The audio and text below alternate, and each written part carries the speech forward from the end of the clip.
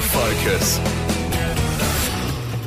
So I went down to catch up with Erin Gorter. Erin is the chair of the Rural and Regional Advancement Foundation. Erin, good morning there to you. Good morning, Troy. How are you today? Not bad. Lovely to be chatting to you because, well, applications are open with you and the team there at the Rural Regional Advancement Foundation. What are the applications open for? We're very, very excited to get these applications open. They're part of the Mount Burdett Foundation that was set up by the late Chris Reichstein, a farmer in Esperance. And what Chris was very passionate about doing was giving an opportunity for people in our regional communities to be able to access some funding to build their own skills and their own capability so that they could have a bigger impact in their own community. There's no one better to see what needs to be done in a community than the people that actually live in them. So he was very passionate about helping early mid-career people. All so right. That's our target. Yeah, for sure. So what, is there an individual application and a group one? We actually have two different streams of applications, Yep. Troy. So we've got individual applications for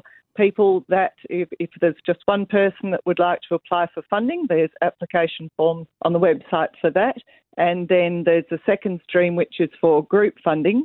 So that's where somebody might have an idea where they would like to access funding in order to work with a group of people in a community. All right. So the applications are open now and apparently these will be assessed on a monthly basis. Is that right? They certainly will. So we're very excited to get to see what applications come in from all across Western Australia. Absolutely. So how much time have people got to get their application in? They have got as much time as they'd like to take.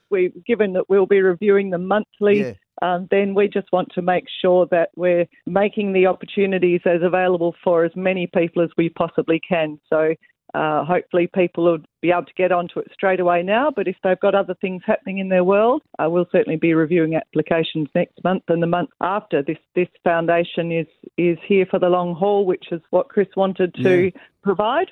So we're very excited to just see what people would like to send in when they can. All right, so go ahead and do that. And how are things going at the Mount Burdett Foundation? Fabulous, yes. Yeah. They're having a very good season on the farm in Esperance at the moment, and we're looking forward to having an impact beyond Esperance and all the way up to Kununurra and out to Coral Bay and across to Albany, so wherever anyone's listening. All right, so if people are wanting to know more about the applications, website to go to? They could jump on www.mountburdett.foundation.org.au, and you might want to spell Burdett so that the spelling gets right, or people can jump on a link on your website, I imagine. Yeah, for sure. It's MT Burdett, that's BURDETT Foundation.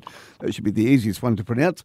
So, yeah, go along there or give us a buzz here at the station too and we can pass on the information there for you. And, get yourself in. As Erin did mention, of course, the two applications, whether you're an individual or a group, you can go ahead and do that. And, good luck there to you. And hopefully we get plenty of applications there, Erin. Fantastic, and thanks so much, Troy.